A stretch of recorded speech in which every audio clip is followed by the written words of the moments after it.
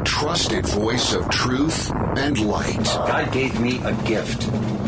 I shovel well. I shovel very well. And a rally point for those who've accepted the reality that they are not sheep. We've got a blind date with destiny. And it looks like she's ordered the lobster. This is the Brian Hyde Show. Well, hello there and welcome to the show. Let me tell you what this show is. It's a place where people can turn for credible, nonpartisan, non-agendized information. Actually, I take that back. I do have an agenda.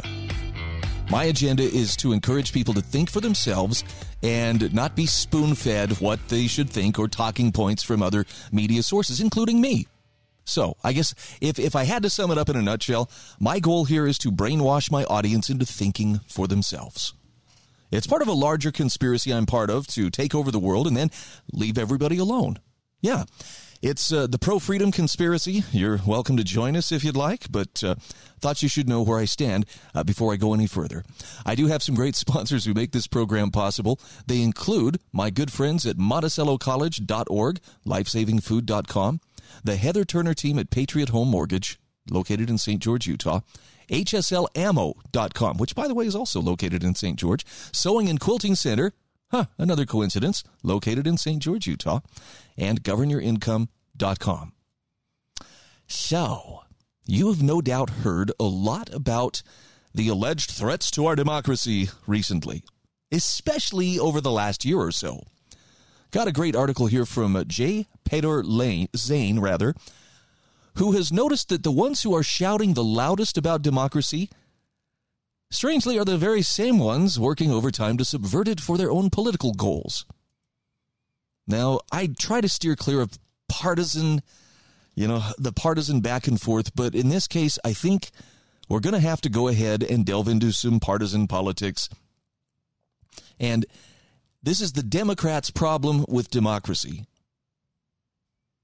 This article says Democrats have challenged the legitimacy of every presidential election they've lost this millennium. Now, you may have forgotten this since apparently time started with the election of 2020, but they blamed a corrupt Supreme Court, for their defeat in 2000, crooked voting machines in 2004, and then Russian interference in 2016, sparking a years-long collusion hoax to kneecap Donald Trump's presidency. But now, as President Biden's poll numbers tank, his legislative agenda falters, and his party's 2022 prospects look increasingly grim, they and their media allies are adding a new twist to the tactic. They're challenging elections before they happen. Now, they kind of did this back in 2016, but nobody seriously believed Trump would win. Come on, it wasn't that long ago. Nobody believed it. They told us over and over it couldn't happen. It'll never happen. But Barack Obama assured us that's not going to happen. And then it did. And let's just say the temper tantrums were epic, to put it mildly. This article points out how prestigious news outlets like the New York Times, the Washington Post, the Atlantic, NPR, and also the New York Review of Books warned that American democracy is under siege. With headlines ripped straight from Democratic Party talking points, they argue the Republicans are planning a two-pronged coup to seize power in 2022 and beyond. Step one, they say, is a series of election laws being passed by GOP state legislatures designed to thwart the will of the people. And if I could just translate that, at least as I understand it, laws which are designed to make it harder to cheat or to otherwise manipulate the results of elections. Why, that would thwart the will of the people, as long as it doesn't go our way. Okay, if that's what you want to say. Now, in this article, the author says anyone who's bothered to read these pieces of legislation, which modify but still maintain things like early voting, mail-in voting, and other open ballot measures, knows that their impact will be negligible. But that hasn't stopped Biden and others from describing them as the Jim Crow in the 21st century. Now, this is the same argument they made for years about voter ID laws, which studies show, and by the way, there's a link here that you can read this for yourself, do not suppress minority turnout. Further claims that the laws will allow state legislators to pick the winners despite the tallies is also a fabrication. Now, the intent of this argument is clear. It's to cast doubt on the legitimacy of all Republican victories.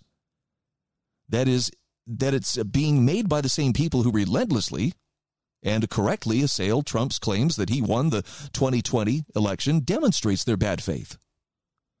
The second prong of their coup narrative is even more invidious, though. In their telling, the January 6th assault on the Capitol was just a test run for Republicans to violently seize power if their plans to rig the elections fail. Now, the author here says, look, January 6th was indeed a dark day for American history. It was a criminal riot stoked by a troubled president. Now, I disagree with the author on this. I don't think Trump stoked it. And actually, the more information that comes out, it looks like the government had a real hand in any violence that happened. In fact, the only violence that really took anybody's life was the violence at the hands of a Capitol police officer who shot dead Ashley Babbitt, an unarmed protester who made the mistake of trying to crawl through a broken window at the behest of another protester by the name of John Sullivan. Nevertheless, it was not an insurrection. The perpetrators were unarmed, for one thing. Reuters found that the FBI has scant evidence that the riot was an organized plot to topple the government. And we can trust the authority of our own eyes to see the absurdity of claims that January 6th was worse than 9/11. Now, the writer here says, I'm almost tempted to say no reasonable person could embrace the coup fantasies advanced by the left. And while there's almost certainly a cynical partisan aspect to these arguments, proponents believe they will help their cause, and the truly frightening thing here is that many of them are sincere. Many honestly believe the American right is a hotbed of violent hatred bent on gaining control of the nation, as the brown shirts did in Germany in the early 1930s, because to their mind, Trump is only the outward symbol of a cultural cancer, although NPR did compare him to Hitler in a recent report. Representative Jamie Raskin of Maryland recently summarized this view in The New Yorker, saying, January 6th was not the final act, but perhaps the prologue to a titanic struggle between democracy and violent authoritarianism in America. Long after Donald Trump is gone, we'll be dealing with the movement of violent, neo-fascist elements who come very close to knocking over the U.S. government. Wow. At least Jamie, he or she, did not resort to hyperbole. Whew, thank goodness. Pulitzer Prize-winning reporter Barton Gellman already tried to define the threat more precisely in his long Atlantic article, Trump's Next Coup Has Already Begun, citing a June poll which reported just over 8% of Americans agreed Biden's election was illegitimate and violence is justified to restore Trump to the White House. Now, never mind that poll results are notoriously unreliable, especially when trying to reduce complex questions to yes, no, and maybe answers. That was enough for Gellman and his sources to declare at least 21 million Americans are committed insurrectionists. Now, this squishy finding, supported by no evidence of armed groups planning political mayhem, then becomes fact, as Gellman quotes an expert, in quotation marks, who states, the last time America saw middle-class whites involved in violence was the expansion of the KKK in the 1920s. Commentator John Heilemann echoed and expanded this fact without challenge on NBC's Meet the Press, telling viewers, we've had political violence before, lynching, many things over the course of time that African Americans have suffered, but this is 30 million people right now who are ready to take up arms. And probably because we've never seen signs of such violent intent, even the January 6th assault was arms-free, remember? Journalist Ron Brownstein assured CNN voters that the Let's Go Brandon chant, widely adopted by conservatives as code for F Joe Biden, proves their thirst for insurrection. So how can Democrats and their allies embrace such a dark view of the American people? Well, believe it or not, history provides part of the answer. From their 19th century roots as the party run by Southern planters and Northern political machines, to their embrace of technocratic progressivism in the 20th century, to their current status as the party of global elites, the Democratic Party's long been a hierarchical outfit where those at the top promise to act in the best interest of those below them. Especially in the South, this paternalism was fused with demagoguery as leaders kept voters in line by playing on the fears of the Negro menace. In the years following World War II, Democrats gradually changed the groups that they pretended to speak for. Working-class whites were out, once marginalized groups were in, but their DNA remained the same. They continued their uneasy relationship with the give and take of American democracy, Convinced that their policies were unassailable, they argued that moral failings, stupidity, racism, and greed explained why we have two parties. And they began using the exact same language that had once been deployed against blacks to demonize Republicans. Today's warnings of rampant white supremacy and conservative insurrection are updated versions of their ugly rhetoric revolving slave revolts. Now, in fairness, Republicans have engaged in many of the tactics ascribed to them. But their historic embrace of limited government power has usually restrained their impulse to direct people's lives. I guess the bottom line is America is a fractured nation, so we need to be clear-eyed about the sources of this division. But instead of providing insight, ugly smears passing as wisdom among the Democrats are just adding fuel to the fire. In their quest for power, they seem willing to burn down the whole house.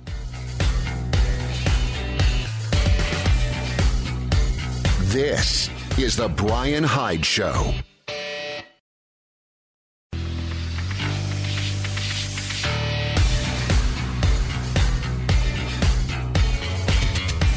This is the Brian Hyde Show. Hey, welcome back to the show. If you're into wrongthink, and I assume that by listening to this show, you're at least wrongthink curious, you might want to subscribe to my daily show notes. It's not that I have so much interesting stuff to say, but I do throw in some great articles and great commentaries from people who I have found to be trusted sources of wrongthink. Here's the thing. Most of those sources of wrongthink are very nonpartisan. That's part of why I like to consider what they have to say. I don't like the Republicans any more than I like the Democrats. But right now, the Democrats are in power, and at least at the very top of their political food chain, it appears that the folks who are up there making decisions are working to consolidate power and to put a target on everybody who may not be in lockstep with them as quick as they possibly can. And it's dangerous. And we'll be talking more about how they have exploited, January 6th as one of those ways to advance their purposes without having to resort to the truth. So I try to steer towards information that's as credible, as principled as possible, but my main goal here is to let's take a good, factual, even if it's a hard look at what's going on. Some of these things are kind of unpleasant. And then decide from there, what can I do within my sphere of influence to influence things for the better? Because the end goal here is, look, I want people to be free. I want them to be able to choose the path that they're going to take. I don't want to control you. I don't want you controlling me. If we can find some middle ground there, we're going to be just fine. But the people who have control issues, the people who have a controlling nature, they get so upset when someone dares to live without their license. Let's give an example of some of the negative consequences of that.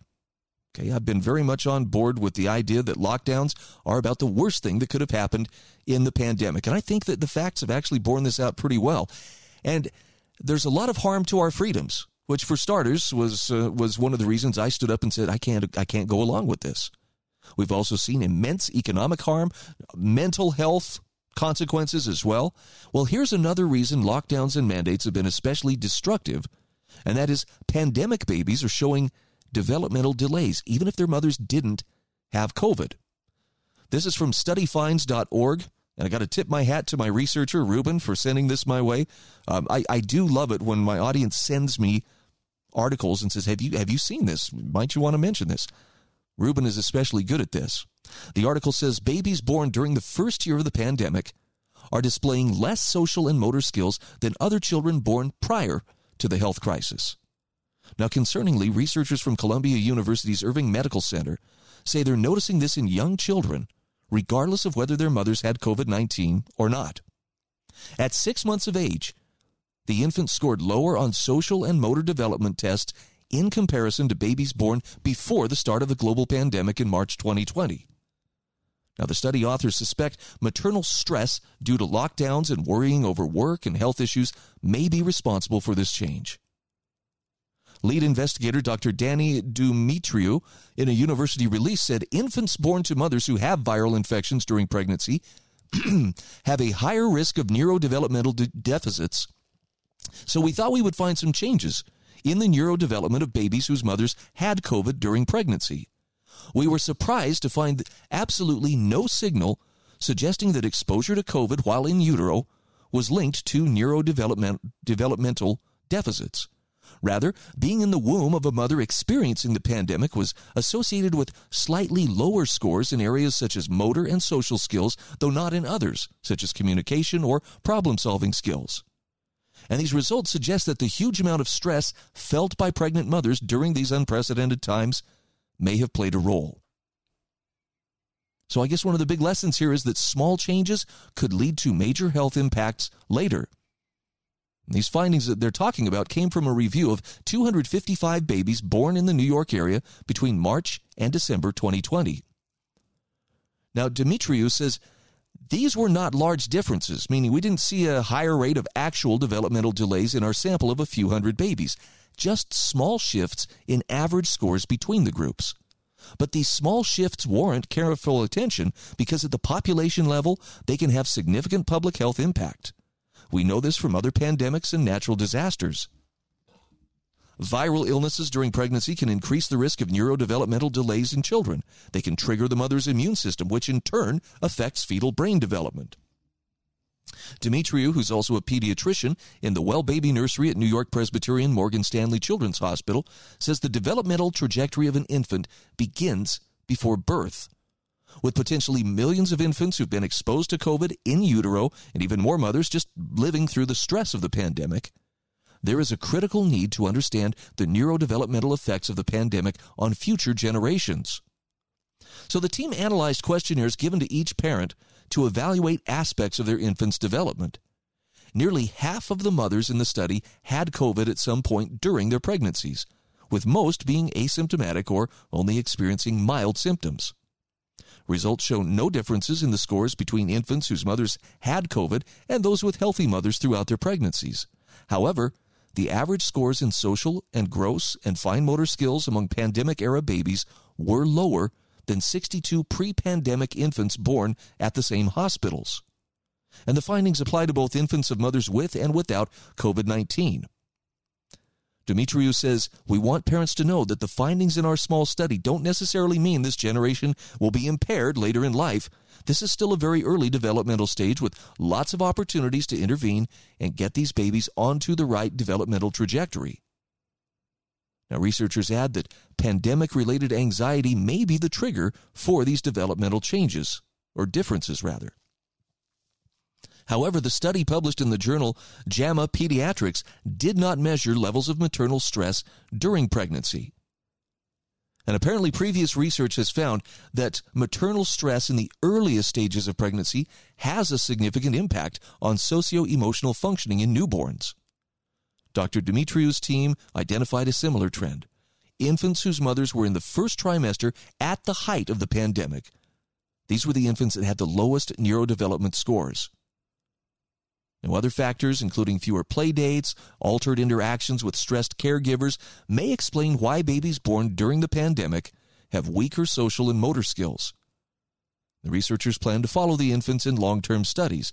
Their group was among the first to discover pregnant mothers cannot pass COVID to an unborn child. So I got a link to this article in the show notes. You can check this out for yourself.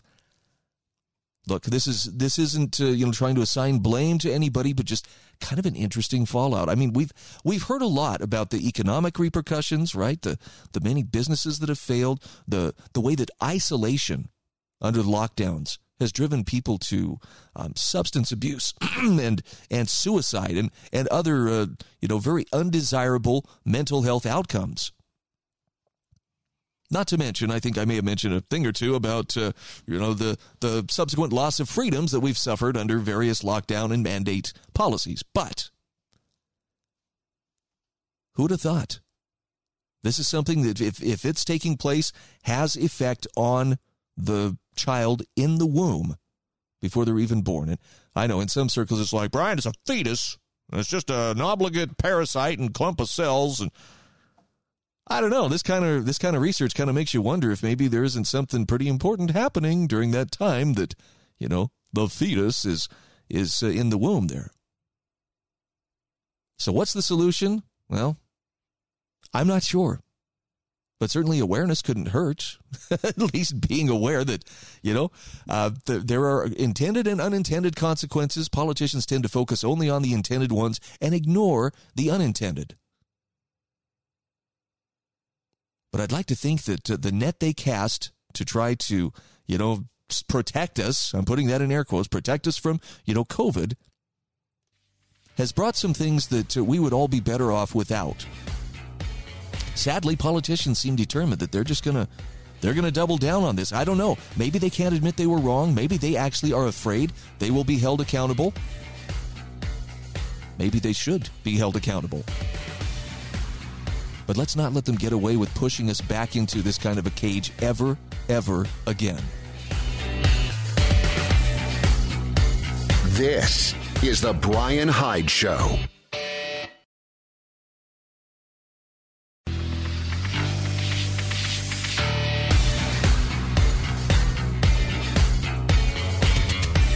This is the Brian Hyde Show. And just like that, we are back. One of my great sponsors is LifesavingFood.com. I've got a link in the show notes. If you click on it, it'll take you right to the website.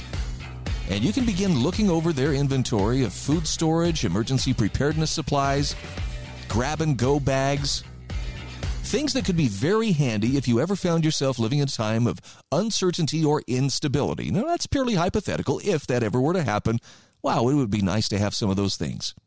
And something you need to be aware of is, like the price of everything else, the cost of food storage is actually going up as well. In fact, there's a pretty decent hike headed our way starting on February 1st.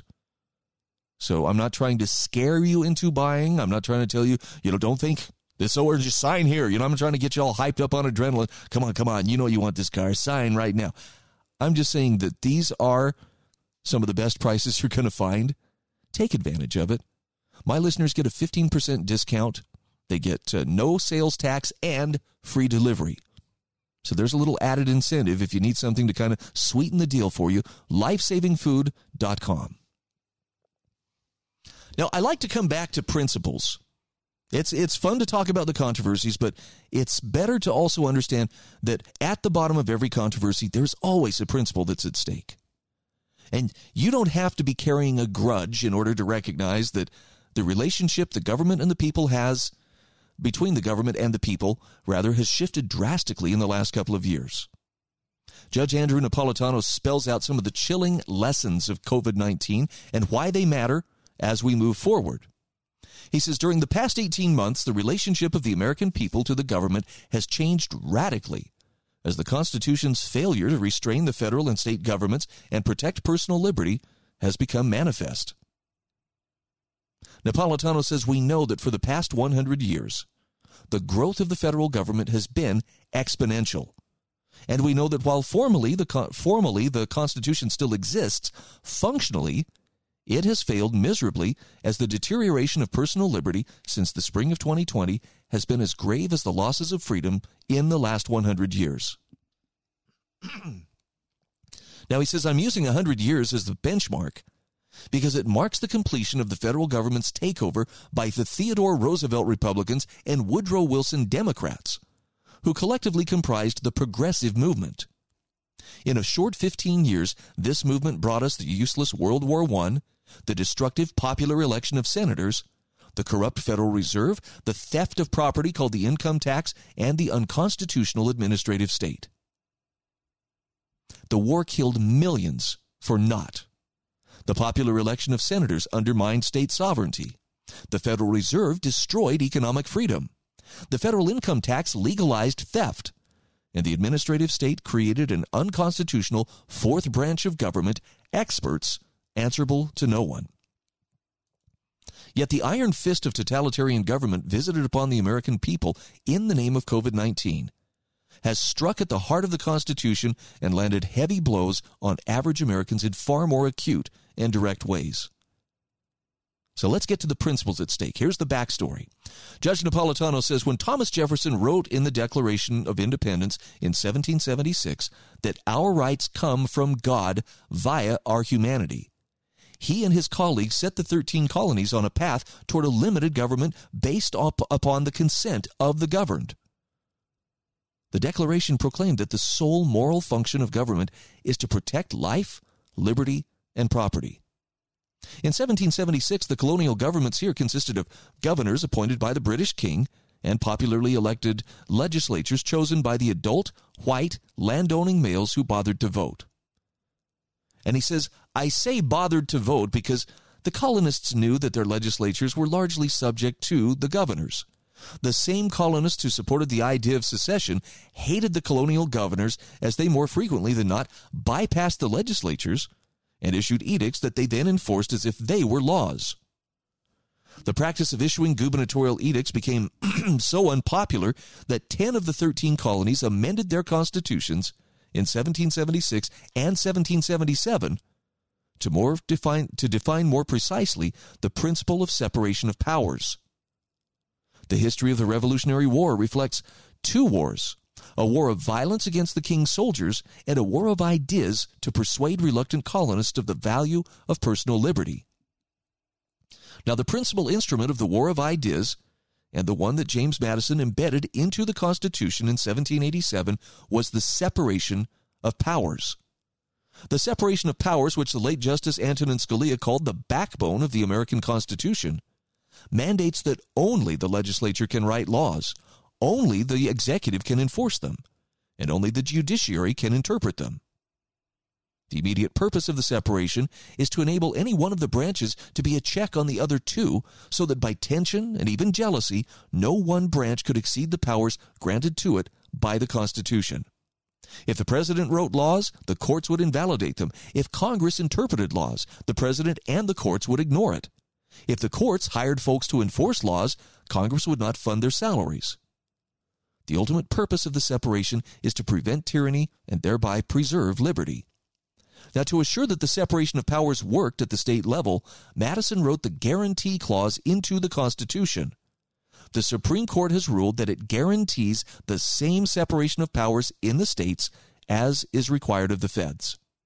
Now, back to the horrors of the past 18 months.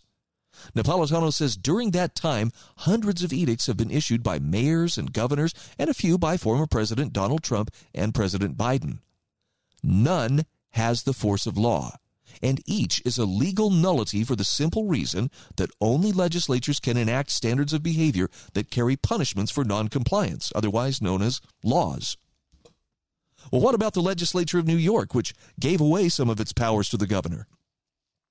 See, that too is unconstitutional, as the Supreme Court has ruled that the branches of government cannot cede away or exchange powers, and when they do so, it is a legal nullity. He says, I'm not surprised when the government thumbs its nose at the Constitution that its agents and officers have sworn to uphold, and at the legal theories upon which it's based. After all, the Constitution was written to keep the government off the people's backs. No wonder the government hates it. He says, I'm surprised and terrified when the great mass of people acts as sheep when they reject the values of America's founding documents, and they ignore the history and courage that's undergirded personal liberty in our once free society. He says, let's get this straight. The executive branch of the federal government in nearly all states has told Americans how to live, dress, work, travel, attend church, run their businesses, and control their bodies in defiance of the Constitution and the people, yearning more for a false sense of security than the reality of freedom. Yeah, the people bowed down and said yes, because they wanted that security. So does the government work for us, or do we work for the government? How you answer that question is going to determine how well you understand civics.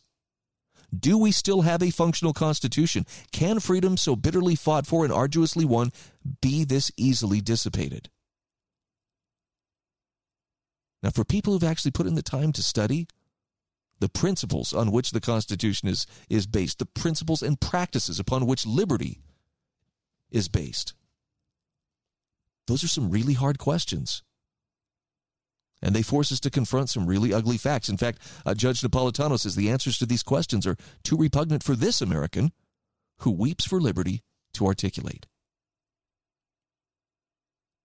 I don't think he's thrown up his hands and given up, but it does seem like a daunting thing to acknowledge. We have lost so much in the last couple of years. And if you actually want to expand that view even to the last 100 years, yeah, we've lost an awful lot. And yet for most of us, we have this normalcy bias that, causes us to approach it like, well, things were supposed to shift and change. And, this is just kind of the natural evolution of things. I guess the political Darwinists among us are like, no, this is just survival of the fittest, the politically fittest. But the crazy thing is, the principles of freedom are not something that sprang into existence, based on the Founding Fathers' generation and, what they were able to accomplish. They drew upon thousands of years of recorded human history to inform the way that they created our system of government. For the maximum amount of freedom, the maximum amount of liberty, that was the goal. If you were to try to sum up what were they trying to accomplish with the way that they, first of all, seceded from Great Britain and then set up their own system of governance to protect their God-given rights. Liberty was the goal. But along the way, we have lost our taste for it. And I think that that's directly connected to the loss of our understanding of the principles and practices on which it's based. So as much as it may be tempting to say, therefore, we must vote with even greater purpose and greater vigor than we have before, I think we need to take a couple steps back and improve our understanding of what those principles and practices of liberty actually are, know them and understand them for ourselves so well that we cannot be persuaded into giving them up for some perceived short-term gain. This is the Brian Hyde Show.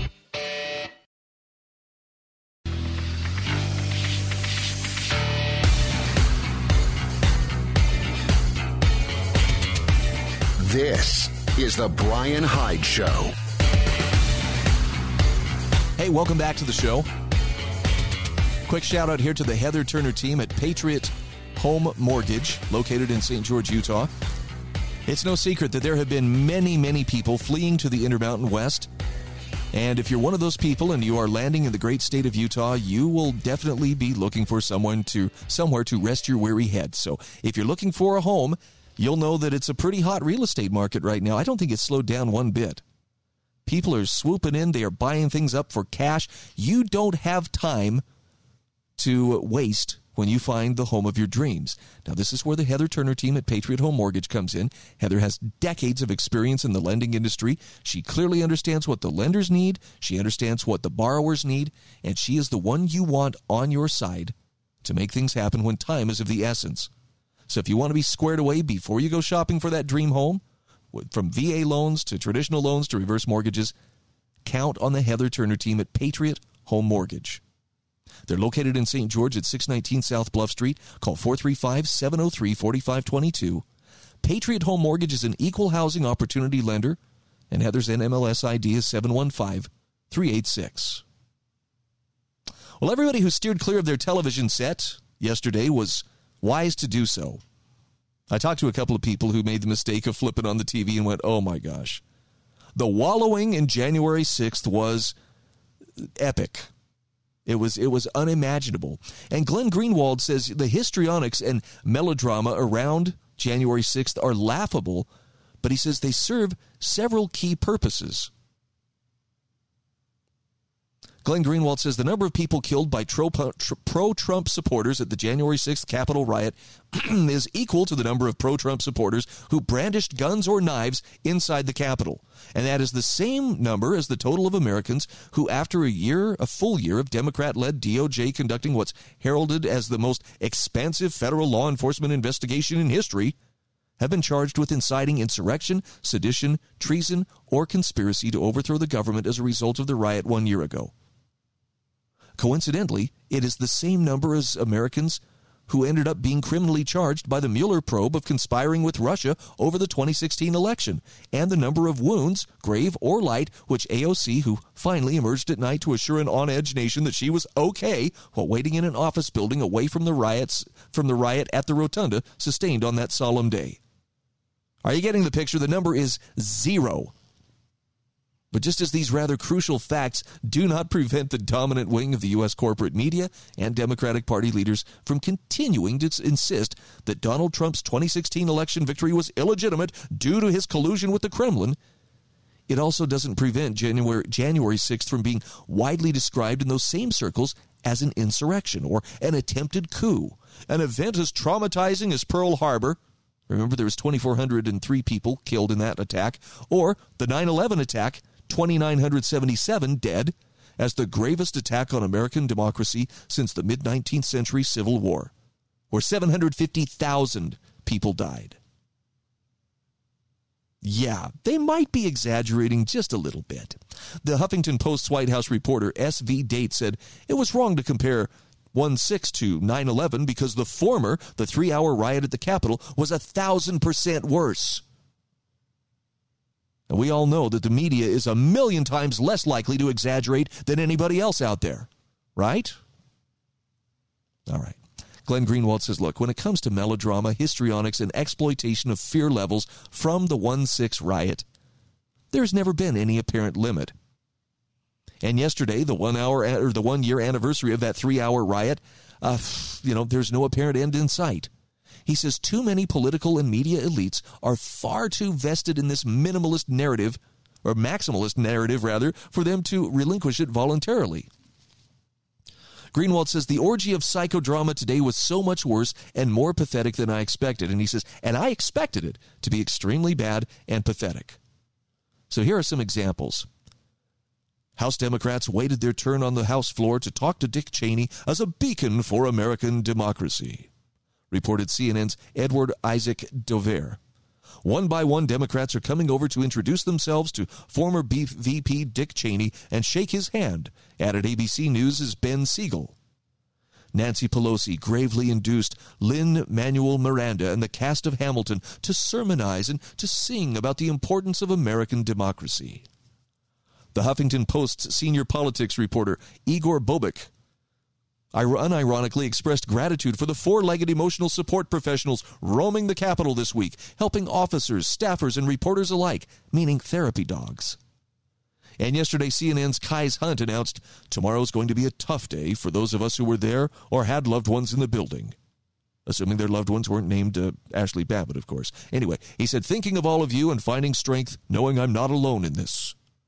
Unsurprisingly, but repellently, Kamala Harris yesterday compared January 6th to September 11th. Now, that the January 6th riot was some sort of serious attempted insurrection or coup was laughable from the start, says Glenn Greenwald. And it's become even more preposterous with the passage of time and the emergence of more facts. Look, the United States is the most armed, militarized, and powerful regime in the history of humanity. The idea that 1,000 or so Trump supporters, largely composed of Gen X and boomers who had been locked in their homes during a pandemic, 3 of whom were so physically infirm that they dropped dead from the stress, posed anything approaching a serious threat to overthrow the federal government of the United States, is such a self-evidently ludicrous assertion that any healthy political culture would instantly expel someone suggesting it with a straight face. He says putting the events of January 6th into their proper perspective is not to dismiss the fact that it was a lamentable event, any more than opposing the exploitation of 9/11 and the exaggeration of the domestic threat of Muslim extremism, which he spent a full decade doing, meaning that one was denying the heinousness of that attack, or that people took it as that. The day after the January 6th riot, he says, I wrote in this space that the introduction of physical force into political protest is always lamentable, usually dangerous, and except in the rarest of circumstances that are plainly inapplicable here, unjustifiable. And he says, I still believe that to be the case. There was nothing virtuous about the January 6th riot. But it is typically the case that fear-mongering and deliberate exaggeration of threats has an element of truth to them. Al-Qaeda and ISIS really did want to carry out mass casualty events on U.S. soil. COVID is a fatal virus that can kill people, and has done so around the world. There are right-wing extremists in the U.S. bent on using violence to advance their political agenda, just as there are left-wing extremists and anarchist insurrectionary movements and many others eager to do the same. More destruction was caused by the latter than the former over the last 2 years, to say nothing of the dozens of journalists physically assaulted by individuals participating in Antifa protests. He says far too many centers of political and economic power benefit from an exaggerated and even false narrative about January 6th to expect it ever to end. And I think he's right. Look, I remember September 11th. That was a day that I don't think anybody who was paying attention, and I happened to be, on the air that day, and so I remember that consumed everything that we were doing. We dropped everything that we were doing. We were carrying the network coverage. I remember the amazement of watching everybody within the office building where the radio station was located just kind of migrating to our studio and standing there watching the television and listening to the news feed with us silently. It was really an impactful day. And yet, it was exploited by those in power. The Patriot Act was introduced. We became a national surveillance state, not just focused on Al-Qaeda and, others out there who are trying to wish us harm, but turned inward, focused on the American people. That was probably the moment where my eyes came open, when I realized that all those conservatives, all those George W. Bush, conservatives that I had cheered on just a little bit earlier, when he had been elected in 2000, were just as power-hungry and just as statist as their Democratic counterparts. It was a bitter pill to swallow, but I'm better for having faced that reality. And there was a time when the anniversary of 9/11 would come along and the observances, they were very somber and sometimes, maybe borderline wallowing in self-pity. But it really was a traumatic event that most of us watched unfold. In no way does it compare to what took place a year ago at the United States Capitol. But I can just about guarantee you, the people who are in power right now will continue to milk this and will continue to hold observances. In fact, I wouldn't be surprised if they start trying to lobby for some kind of a holiday. We've got to shut down the schools. We've got to close the banks. We've got to make sure everybody knows. Close down the national parks. Make sure that they remember this somber day when absolutely no one died at the hands of the mob, and one person was shot to death by a frightened Capitol Hill police officer. Whoops. That doesn't sound nearly as scary as their version, but it's important we get the facts right. This is the Brian Hyde Show.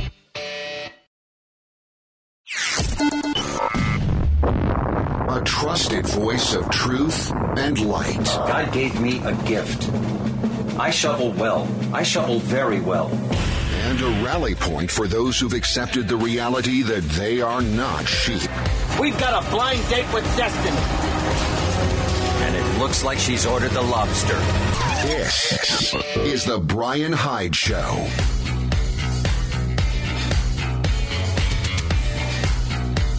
Well, hello there, and welcome to the show. I trust that you come to revel in wrongthink, and that's exactly what we do here on a daily basis.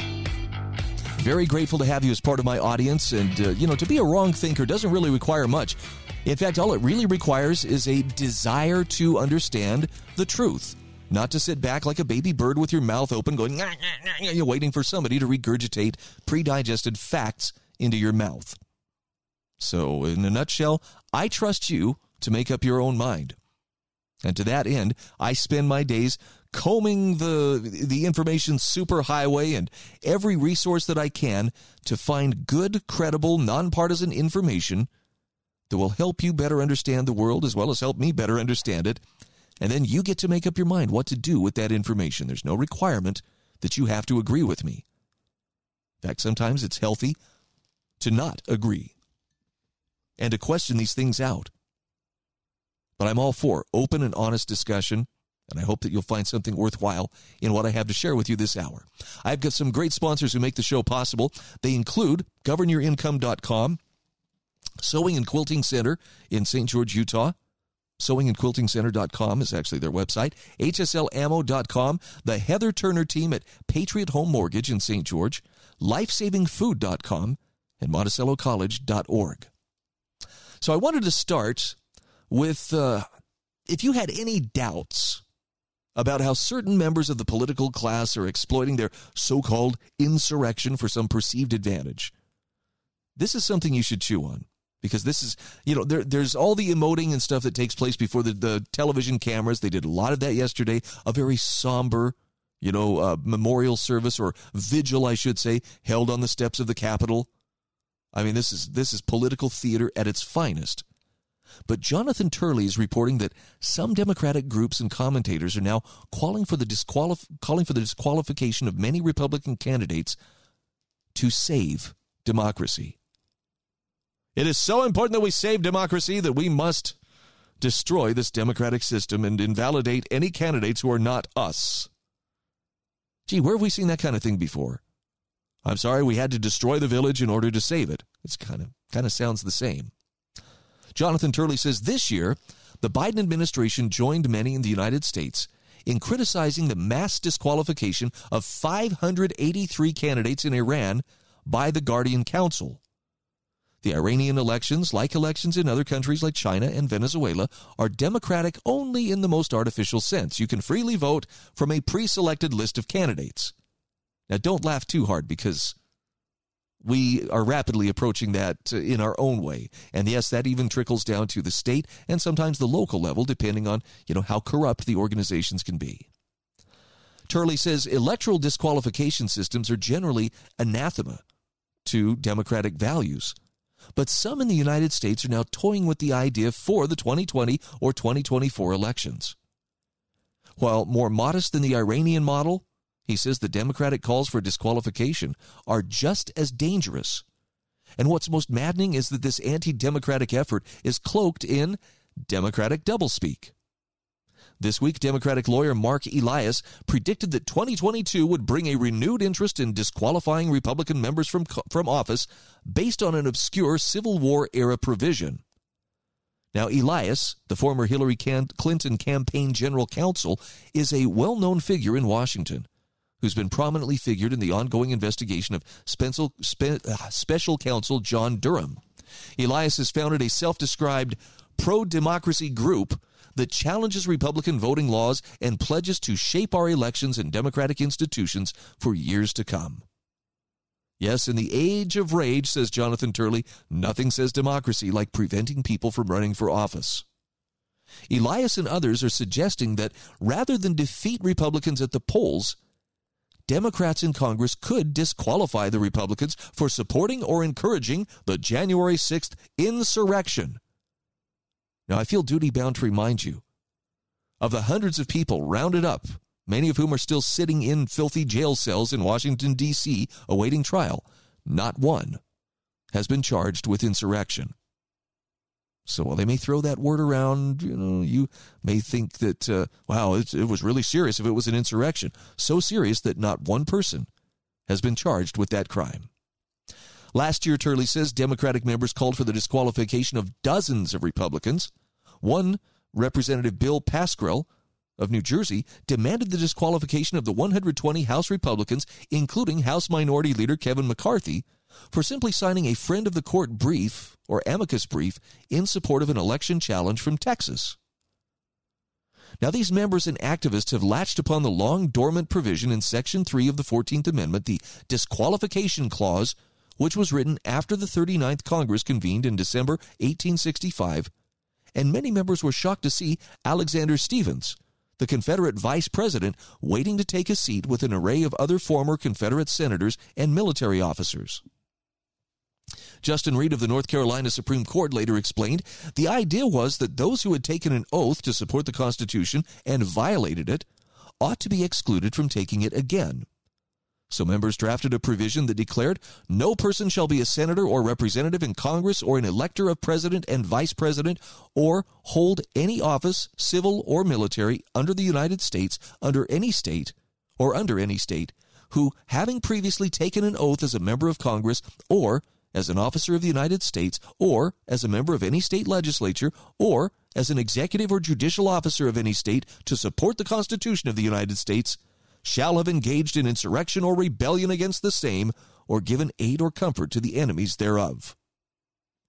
Well then, by declaring the January 6th riot an insurrection, some Democratic members of Congress and liberal activists hope to bar incumbent Republicans from running. Even support for court filings is now being declared an act of rebellion. House Speaker Nancy Pelosi helped fuel this movement before January 6th even occurred by declaring that Republicans supporting election challenges were subverting the Constitution by their reckless and fruitless assault on our democracy, which threatens to seriously erode public trust in our most sacred democratic institutions, and to set back our progress on the urgent challenges ahead. Well, you want to talk about some political doublespeak. Jonathan Turley says, look, January 6th was a national tragedy. He says, I publicly condemned President Trump's speech that day while it was being given, and I denounced the riot as a constitutional desecration. However, it has not been treated legally as an insurrection. Those charged for their role in the attack that day are largely facing trespass and other less serious charges, rather than insurrection or sedition. That's because this was a riot that was allowed to get out of control by grossly negligent preparations by Capitol Police and congressional officials. And while the FBI launched a massive national investigation, it did not find evidence of an insurrection. And I would remind you that we still haven't received any satisfactory answers on how many of the people participating in that uprising or that unrest were actually federal agents. For some reason, the feds don't want to talk about that. Gee, I wonder why. Turley says, with an ominous midterm election approaching, much of the effort among Democrats on the Hill and in the media has been to keep the enmity alive from January 6th. In what seemed an almost hopeful plea, the New York Times recently declared, every day is now January 6th. Well, of course, because you're milking that thing like a Holstein. It makes this tragedy sound like the political equivalent of a year-round Christmas store. Every day should involve a renewed gift of reminiscence and rage. But he says the saddest aspect of this politicization of the January 6th riot is that many of us wanted a full, transparent, and apolitical investigation. House Republicans rejected that idea, but there remain many questions to be answered, which has not happened. Instead, we have an effort to encode the notion of an actual insurrection through a mantra-like repetition. The Constitution, fortunately, provides or demands more than proof simply by repetition. So, chanting in unison ain't going to carry it. In this case, it requires an actual rebellion. The clause the Democrats are citing was created in reference to a real war in which over 750,000 people died in combat. The Confederacy formed a government, an army, a currency, and carried out diplomatic missions. Conversely, January 6th was a protest that became a small riot. Now, that's not meant to diminish legitimate outrage over the day. It was reprehensible, says Turley, but only a rebellion in the most rhetorical sense. So, the people who profit and traffic in rage are out there doing what they do. And he says we are all poorer for it. I guess the cautionary tale is don't get caught up in the hype. Own your worldview. Stay clear and independent in your thinking. And maybe you'll decide I'm going to be a lot less dependent on politics generally. Spare me the melodrama.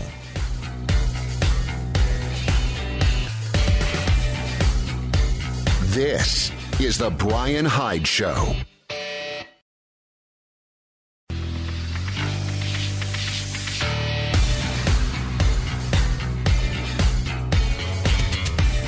This is The Brian Hyde Show. Welcome back to the show. You may have noticed under my sponsor links that Sewing and Quilting Center in St. George, Utah is one of my sponsors. And there's something I wanted you to know about for the month of January. They are offering free pickup and delivery during January on sewing and long arm machines that need service. Yeah, they not only sell the machines, but they service them as well. And they're offering free delivery on all products purchased off their website if you live in Washington County. Now, look, they're even willing to work with you. If you live in Mesquite or Cedar, they say, give us a call. We'll work something out. And they also have wonderful teachers who can teach you how to use your sewing machine, your serger, your long-arm quilting machine. Tammy and Vernie are two of those teachers. Tammy has years of experience teaching and doing clothing tailoring. Vernie's an expert with the embroidery machines. This is wonderful stuff. You want to learn how to use these machines to their full potential? SewingandQuiltingCenter.com is where you can go to learn more about this wonderful family-owned business. They're right there in St. George. I'm very happy to have them as a sponsor of this program. Now, from time to time, I share topics that cause people to experience feelings of mild panic, and I'm about to do that. So do you have a friend close by to hold your hand? Are you sitting down? Here's something I'd like to share with you, and that's the concept of justice without the state. See, a lot of people have a knee-jerk reaction. No, it's not possible. That's why we need the state, to make sure that we have justice. Well, Doug Casey has a very enlightening take on the failures of the justice system as well as a viable solution.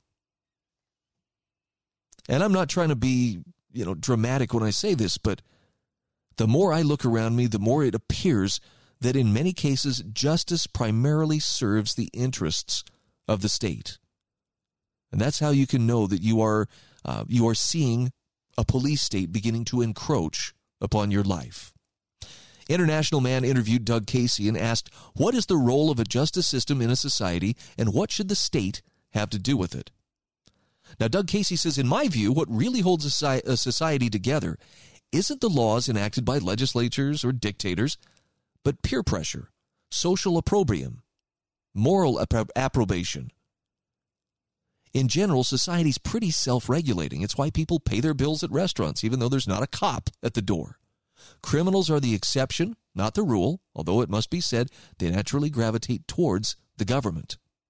When someone commits a crime, he says there's a trial to determine what harm has been done, who should be compensated, and so forth. Courts determine these things, but he says, I would like to argue that the state is not a necessary part of any of this. Society, like markets, tends to be self-ordering. With a minimal night watchman sort of state like that described by Ayn Rand, the proper role of government is simply to defend you from force and fraud. This implies an army to defend you from force external to your society, a police force to defend you from force within your society, and a court system to allow the adjudication of disputes without resorting to force. And Casey says, I could live in a society like that. It would be a vast improvement over what we have now. A proper court system with either arbitrators or judges or jury systems would be part of it. But he says, I'd go on to argue that juries and courts should be privatized. Now, again, there's a number of people just had a little knee-jerk reaction. How can you privatize a jury? And that's the question asked by International Man. What would a privatized justice system look like? Would it have juries? Doug Casey answers, well, there might be either arbitrators or juries or both. The jury should be composed of independent thinkers who aren't easily swayed by rhetoric or pressured by groupthink. Today, however, they're just random people who aren't clever enough to avoid jury duty. In theory, juries could counter the tremendous power of judges. Judges today are either elected or appointed. Now, if elected, they have to campaign like any other politician and are subjected to the same perverse incentives any other politician is. If they're appointed, it can be even worse. Appointees are often just collecting political favors. While they're allegedly more independent, in many ways, he says they're even less accountable. So in theory, a jury is a good counterbalance to the power of the judge. You need some way to weigh the facts and decide who's in the right. But the way juries work in the U.S. today is far from optimal. See, it used to be that a jury could easily overturn any law. The process was called jury nullification, and it was an effective way for the common people to keep legislators under control. Today, however, he says, it's really a dead letter. Today's juries amount to a form of involuntary servitude. You get your notice for jury duty, and you either have to serve whether you want to or not, or come up with excuses the state will deign to accept. Most productive people feel that they have more urgent priorities in their life than helping decide court cases that can go on for months. So the type of people who end up serving on juries these days generally have nothing better to do, or for whom the trivial fee they pay is good money. Hardly the kind of person who should decide weighty matters, even perhaps life and death. In addition, he says many trials center on highly technical concepts and forms of evidence that the people rounded up from the highways and byways are simply unqualified to interpret. Worse, there's the jury selection process called voir dire. The notion is to give the attorneys of both sides the opportunity to remove a few individuals from the jury who might be biased against their case, thus ensuring a more unbiased jury. But he says in practice, it's an interrogation process by which lawyers try to ensure they get a jury that will believe whatever they tell them.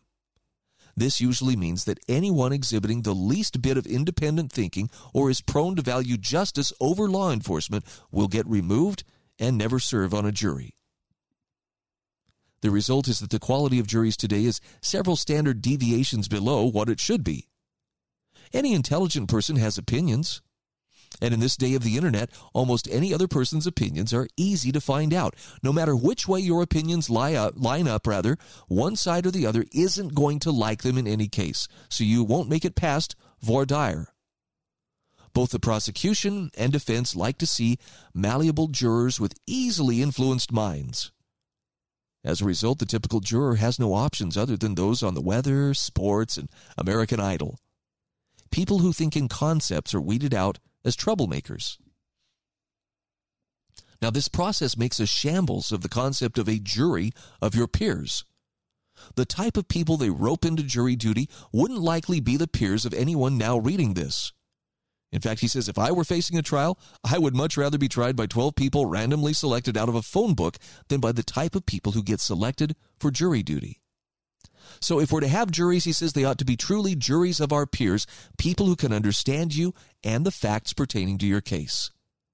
But we're far from an ideal system. In fact, it's worse than arbitrary, given that most of those employed by the justice system work for the state.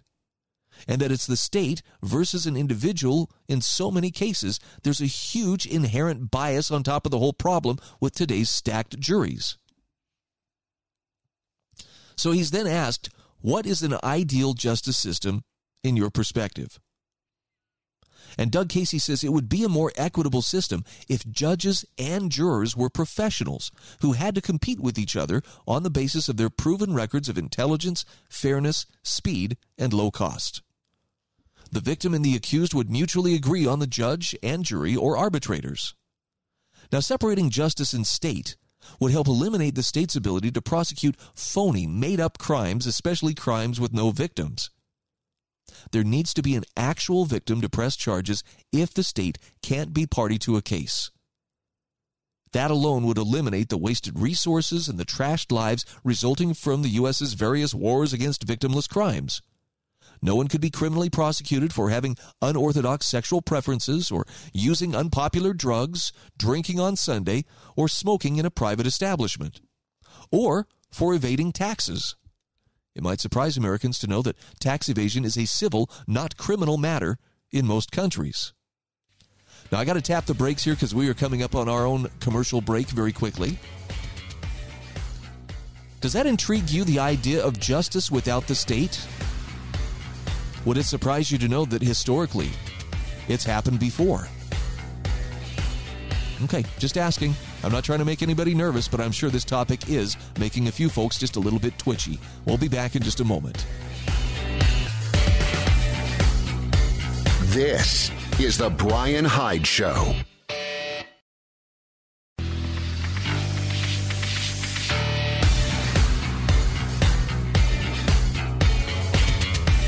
This is The Brian Hyde Show.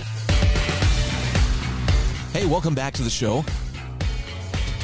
I'm sharing an article here from, this is actually off the LouRockwell.com website, one of my favorite resources for wrong thinkers, in that this is a news aggregator site. Lots of great commentaries, lots of great blog entries from people who know their stuff and are really paying attention. I've followed Lou Rockwell for I don't know how many years now. Probably 23, 24 years by my count. It goes back to the early days. I think the first few days it was dial-up internet when I started following him. But wow, what an amazing site. This is an interview with Doug Casey, carried out by International Man, asking about the failures of the justice system and a viable solution, including privatized justice. And I realize that's a really foreign concept for a lot of folks. In fact, it's one of those things that will make some people very uncomfortable because we've been raised to believe that, well, if it's not done with, the state as the driving force or the dynamic behind it, it just can't be legitimate. Well, here's what Doug Casey has to say. He reminds us that most legal actions focus on matters of tort and breach of contract. So it's important to keep laws simple and few so that ignorance of the law is impossible. Ideally, just two great laws. Number one, do all that you say you're going to do. Number two, don't aggress against other people or their property. Pretty well covers it. The point is, justice has to do with righting actual wrongs that have been done to people, not just enforcing laws or exacting arbitrary punishments. Today, justice means enforcing the will of politicians and bureaucrats. And a proper system of justice would focus on making the victim whole, not just arbitrarily punishing the aggressor.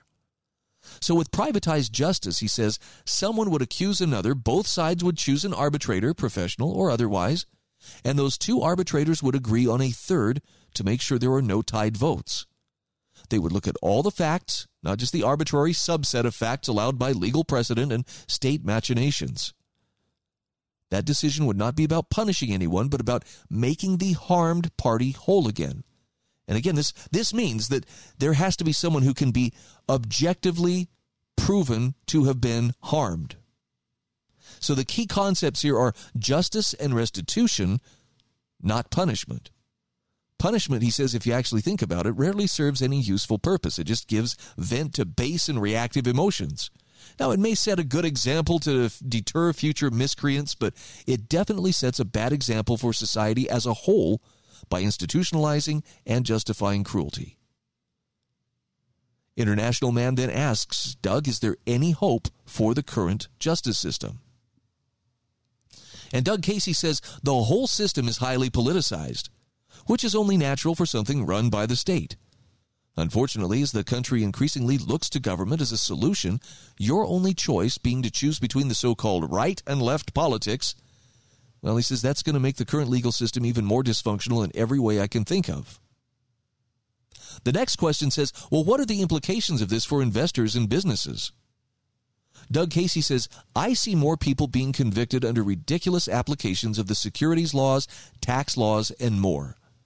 The only area where things are becoming more rational and freer is the area of drug laws.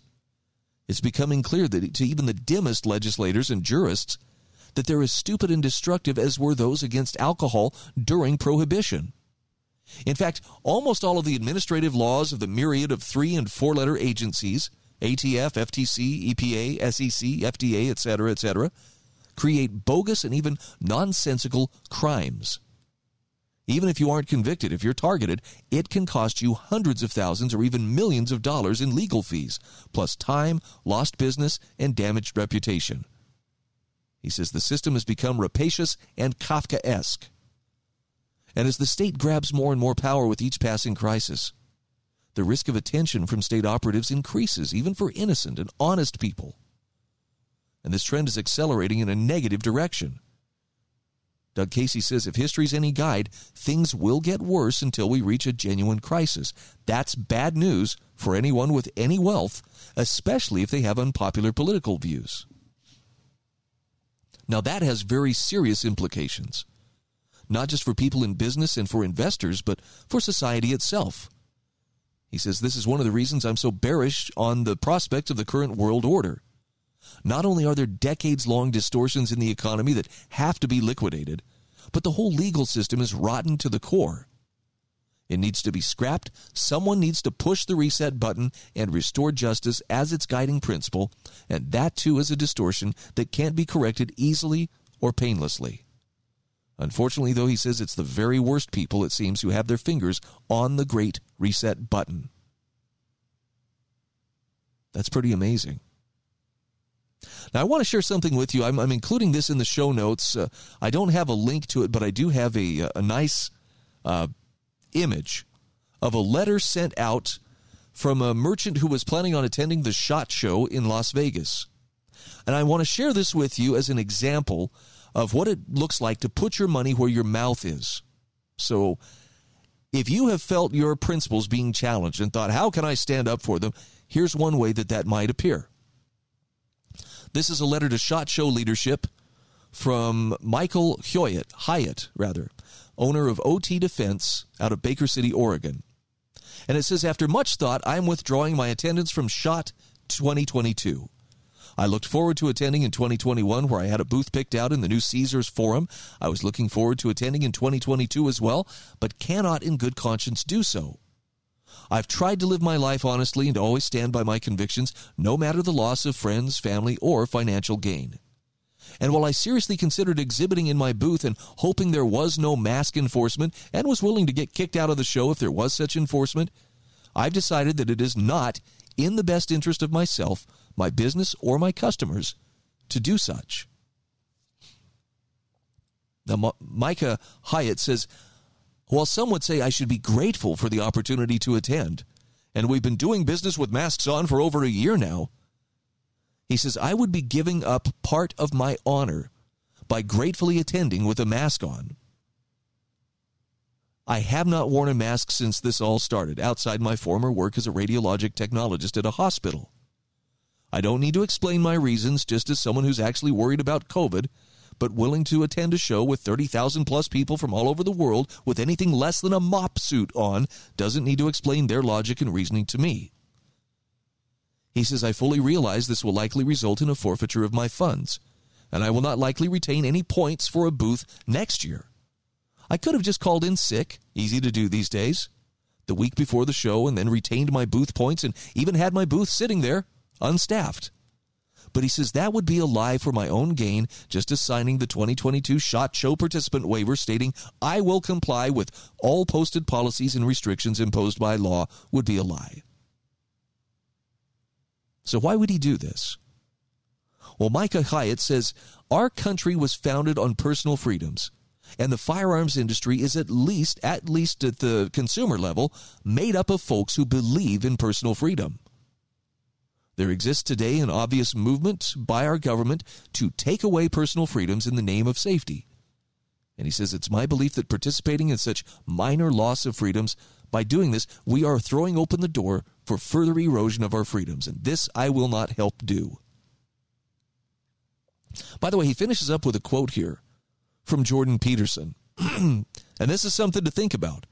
If you do not object when the transgressions against your conscience are minor, why presume that you will not fully participate when the transgressions get out of hand? Now, the funny thing about it is he shared, this letter actually was shared on a discussion board, AR15.com. And you would think with a name like AR15.com, man, that must be a pretty hardcore group of freedom lovers. I thought it was interesting. The first few replies to that was, what a drama queen. Look at this guy virtue signaling, blah, blah, blah. He should have just, shut up and gone along with it, or he shouldn't have taken this public. A lot of folks questioning his motive. And I think, you complain about the left is always after us. They're always sniping at us. But good heavens, the political right is its own worst enemy for that very reason.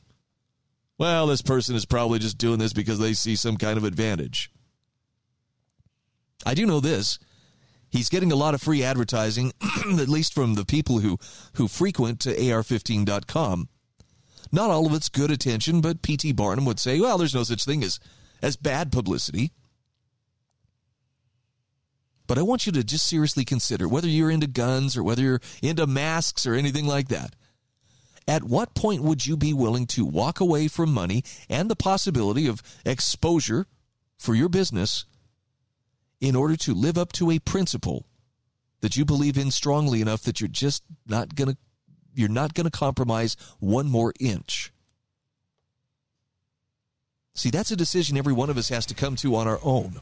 and those who say, well, if you wondered, what would you have done during the times of slavery? Would you have fought for abolition of slavery?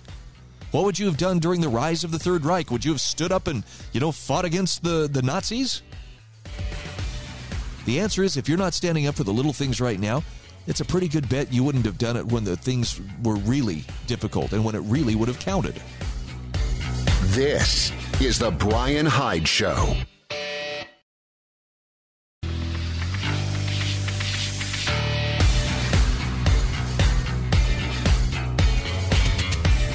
This is the Brian Hyde Show. Hey, welcome back to the show. Thanks for hanging with me so far. I'll try not to scare you away in the final segment of the show today. and I want you to understand, I may state things with confidence, but I am a guy who is simply trying to do his best to sort out fact from fiction and to try to speak the truth as plainly and as bravely as I possibly can. But being human and actually just being me, I'm not going to get it right all the time. So I try to do what I hope is best by my audience. Sometimes I feel like, all right, I'm in the zone here. I can feel the sense of it's clicked into place, and I really think I'm on target. And there are some days where I'm like, wow, I think all I did was just rant. So I hope you're getting something of value from what I'm sharing with you. But I'm willing to acknowledge, yeah, there's times I'm going to swing for the fence and I'm going to miss. So thanks for being patient with me. Thanks for checking out my show notes, maybe subscribing to my show notes. It doesn't cost you anything. I'll just send it right to your email inbox. But I really try to include things that will hopefully give you good food for thought, something that will provoke you to think more clearly and independently about the world around us. And I also throw in some pretty sick memes as well. That's one of the added benefits of signing up for those show notes. Now, I'm a believer in being mentally, materially, and spiritually prepared for unstable times in which we live. I've always, well, I haven't always felt this way. I've started feeling that way, especially about the time my first child arrived. But I think it's especially important as we see things getting weirder by the day around us. And one of the crazy things that I'm seeing right now, and this is of concern to me because I have a daughter who lives across the sea in Germany, and she has described some of the very stringent lockdown mentality that has taken hold there. And, you know, the Germans, this is going to sound like I'm picking on the Germans, but the Germans are a very rule-following people. You know, the term heel clicker, that kind of originated in that Prussian society and that Teutonic fondness for order. Well, click the heels, yes, sir. You know, jawohl, yes, this will happen. I'm very concerned with what I see happening there because it affects one of my loved ones and her husband and her child, and I'm concerned for what I see happening in other first world nations. And actually, there's a writer by the name of Stasia Decker-Ahmed who says, take a look at what's happening in other first world nations and then resist the urge to pretend that it can't happen here. So when you hear me talk about phrases like police state or say words like genocide, I know the immediate reaction most of us have is, well, now that happened somewhere else, somewhere far away from you. It could never happen here. Or could it? Stasia Decker-Ahmed says, look, it happened in the late spring when thousands of demonstrators took part in the Cultural Revolution. Students on campuses everywhere came together to make radical changes in the nation. The old ideas, customs, and beliefs had to be put away and a shining new society ushered in. Young people marched in the streets, tore down signs, and toppled statues. Media outlets throughout the country praised this unprecedented movement. Did this happen in Seattle, Portland, the streets of Chicago? No, this was Mao Zedong's Cultural Revolution that started in May 1966 and ushered in one of the bloodiest eras in China's history. This particular Cultural Revolution ended with millions being murdered. While what did happen in Seattle, Portland, and American cities in 2020 started because of George Floyd's death and primarily involved challenging racism and police brutality, it quickly escalated and evolved into so much more. In fact, one of the primary leaders of this movement referred to herself as a trained Marxist. Another activist tweeted, "Tear them down," referring to statues of Jesus and Christian churches. In 2020, BLM rioters burned a Bible and American flags in Portland and decapitated a statue of Jesus in Miami. Now, these comments and the actions of many of the protesters bear a striking resemblance to another movement besides Chairman Mao's Marxist makeover of Chinese society. There was also the Bolshevik Revolution. Nearly 50 years before Mao made his move, Lenin's revolutionaries ushered in the first Marxist state. And while creating their socialist utopia, they went on to burn churches, execute priests, and ultimately kill millions, once civil war ensued. While this rioting and burning that took place throughout 2020 diminished in 2021, the angry sentiments and striking division in our country have continued to grow. Brutal dictatorships and bloody revolutions have always been a part of the human condition and continue to take place around the globe. Yet Americans often think that extreme brutality, including persecution, will never happen here. Well, it can, and it will, if the vast majority remain asleep at the wheel of democracy and freedom. Jacqueline I'm going to have to try her name twice, Murekatete, an attorney and Rwandan genocide survivor, has written the following about how genocide normally starts. Quote, "As I always tell my audience when I speak on this topic, people do not just get up one day and want to systematically murder their neighbors.